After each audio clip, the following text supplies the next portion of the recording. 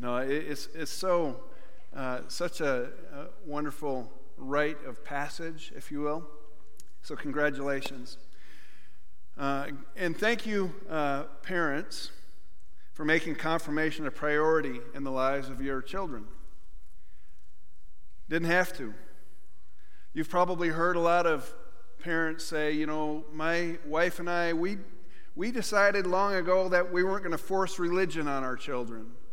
You know, matters such as this important, we don't want to force them. We want them to make up their own mind. And this sounds logical, it sounds sophisticated, but it's sheer nonsense. If you apply that same logic to the rest of life, then it doesn't apply. Like school attendance. You know, we don't want to force school attendance on you. If you're tired, stay home, do what you want. In fact, if you want to drop out of school, we don't want you to be turned off by school. Or what coach would apply that same logic to their team? You know, if you don't want to come to practice, that's okay. We don't want you to be burnt out on this. No coach would do that. But we apply the same logic to the most important things in life, namely the things of God. The principle is that there can be no religious neutrality in the home, because neutrality about God is itself a form of religion that's an anti-God religion. If neutrality is the attitude and commitment of a parent, then it will most likely be repeated in the childhood as he or she grows up. And it'll be demonstrated in indifference, in lukewarmness, in spiritual apathy. That's why we're instructed over and over and over again in God's Word to pass on our faith to the next generation, including in Psalm 78:4 through 8. The psalmist writes this: "We will not hide your commandments, God, from our descendants. We will tell the next generation the praiseworthy deeds of the Lord, His power, and the wonders He has done in our lives. He decreed statutes for Jacob and established the law in Israel, which He commanded our ancestors to do what with? To teach our children, so that the next generation would know them, even the children yet to be born, and they in turn would tell their children. Then they would put their trust in God. It would not forget His deeds, but would keep His commands." I didn't say this in the first service, but my dad became a Christian from a very non-church family. My dad became a Christian when he got shocked off of a power line, and he almost fell to his death, and it scared the H-E-double hockey sticks out of him, literally. And a man at the YMCA had been witnessing to him, and he inquired more about it, and because of that, he became a sold-out believer in Christ. Because my dad did that, then we have his four children, and now a bazillion grandchildren who are walking with the Lord. Because he passed on his faith to the next generation, and we to our children, and now great-grandchildren, in fact. Without passing on our faith, our children will naturally follow the way of the human nature or the world. It's the path of least resistance. It's the wide road to destruction instead of the narrow path, which is more difficult at times, but it leads to eternal life. This world is constantly preaching to our children messages that are anti-Christian through their music, through its media, through politics, through everything you can imagine. Turn on the television or open the internet and you will see all these sermons being preached at them as to what they should think and how they should behave and what is politically correct. The world's lies must be countered with the truth of God's Word, and it's got to be intentional and consistent. It's seeking God and knowing His truth is like riding a bicycle uphill. When we stop pedaling, we will not remain neutral and just remain there. We'll go backwards.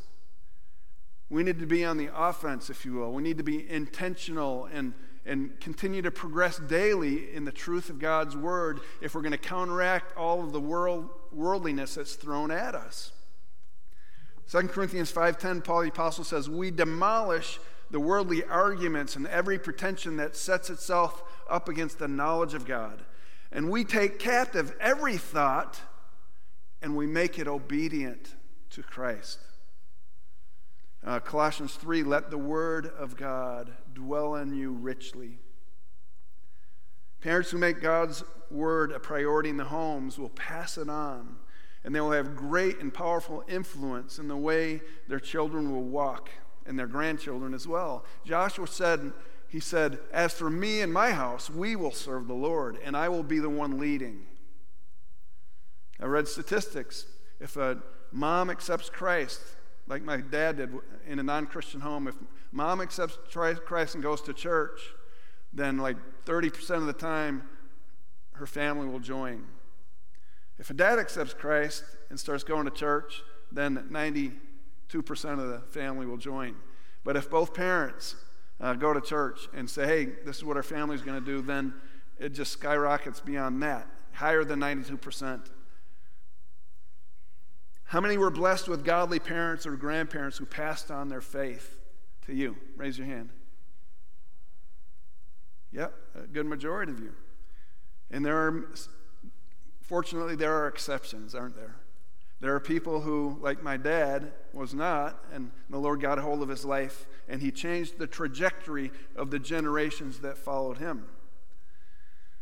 2 Timothy, Paul says, I'm reminded of your sincere faith, Timothy, which first lived in your grandmother Lois and in your mother Eunice, and I am persuaded now lives also in you. In Psalm 78, verse 8, the psalmist writes, they would not, therefore, be like their ancestors, a stubborn and rebellious generation. Why weren't they? Because their faith was passed on to them, whose hearts were not loyal to God, whose spirits were not faithful to him. Parents, God has given us the highest responsibility. But it's not quite enough just to go to church or stick your kids in confirmation or Sunday school and say, all right, there you go, I did my duty. But parents must model it at home even more so, because more is taught than caught. It's one thing to believe in prayer, but it's another thing when kids see you praying at the dining room table or on the sofa. It's one thing to believe in the Bible. It's another thing for kids to see you reading your Bible, opening it up. It's one thing to believe that what the Bible says about loving your enemy and blessing those who curse you and forgiving those who offend you, and it's quite another one to see it demonstrated at home rather than cursing the neighbors or complaining about so-and-so or slandering so-and-so with bitterness in your heart. It's one thing to believe in church and another thing to be committed to a church family. You know, more is caught than taught, and kids will do what you do. They will not do what you say if it doesn't complement what you do. So parents and grandparents, you are the primary influence in your kids' lives, so thank you for making confirmation a priority for them to be here today. And then thank you, teachers, for making it a priority to invest in the next generation, even in kids who are not your own. The Apostle Paul said of Timothy, who is not my son, Timothy, what you heard from me, keep as a pattern of sound teaching with faith and love in Christ Jesus. Guard the good deposit that I entrusted into you. Timothy, I passed on all that I am and all that I know. Guard it. I entrust it to you to pass on now. I don't remember many childhood Sunday school teachers. I have glimpses of a couple. You know, in high school I remember those guys, but I don't remember childhood teachers, but I remember what they did. I remember that they taught me songs and great hymns using charts. I remember the flannel graph things. This is pre-internet, flannel graphs. You got to look it up. And I remember passing out Salerno butter cookies and juice at our tables, and I remember their smiles and their hugs, and I don't remember them, but I caught something from them. And because of that, I was nurtured in the faith. And they loved me. And they loved my siblings. 1 Thessalonians, Paul says, we loved you so much that we were delighted to share with you not only the gospel of God, the truth, but our lives as well. These men and women, they gave up their Sunday mornings to invest in children that did not belong to them. And they passed on their faith with the love of Jesus. And then later on in my senior year in high school, I was trying to think, it was my senior year. It was the second half of my senior year. This high school secretary, she invited me and a couple of my friends to a lunchtime Bible study across the parking lot in this church. And so I went over there one day because I had nothing better to do. And because of her example and maybe another teacher, my mind was blown away. First of all, no adult had ever taken a spiritual interest in my life to invite me anywhere, and I was a senior in high school. And she was passionately in love with Jesus, and it just caught on like a fire. It ignited my spirit. And then the second time that happened is when I was a senior. I was trying to think if it was my junior year or senior year in college, but it was my senior year. Beginning my senior year, my college professor called me up after class one day, and he invited me out for breakfast. And my mind was blown away because other than this secretary in high school, I'd never had another male take that much interest in me to pour into my life. I was a senior in college. I don't remember anyone ever doing that outside of my parents. And he literally changed my life and taught me what it meant to disciple. And teachers, that's what you've been doing. You've been pouring into these students who are not yours. You've been role models. And adults in this church, thank you for stopping in the hallway and talking to the students and the children in our midst. Because how you act toward them, how you treat them, how you make them feel will go way more than sitting in a sanctuary like this listening to a sermon. Because more is caught than taught. And then finally, students, I want to thank you for committing to confirmation. Again, I thanked you in the first service. If you come back next week, I might thank you again. So thank you for the second time for making this a priority. You can now check this off your box saying confirmation done, complete. But as I said in the first service, what did I say? I want you to preach it. Come on up. No, I'm kidding. All right, I'm kidding. You could check it off and say, I've done that. Or you can say, this is the beginning of my journey. I've been taught now how to study the Bible. I've been taught what the Bible books mean. I've been taught in the Old and New Testament how to share my faith. Now I got to do it. You could file it away in your confirmation folder, stick it on your shelf. You could admire your little certificate on the wall signed by the pastor. Or you could say, okay, this has just taught me how to feed myself. This taught me how to live for Christ. Rather than I've gone through that little class, that's over with. Don't have to do that again. You've been taught a lot of information. Psalm 78:5 says, God decreed statutes for Jacob and established the law of God in Israel, which he commanded our ancestors to teach their children. You've been taught. But the Bible information is not to be filed away. It's supposed to be shared in verse 6, so that the next generation would know them, even the children yet to be born. And they in turn will tell their children. Who's the next generation in your life? What? Right. The children in our midst. Someday your children, but the children who are walking the hallways every Sunday, every Wednesday, these little runts that are running in front of you and hugging your legs and stuff.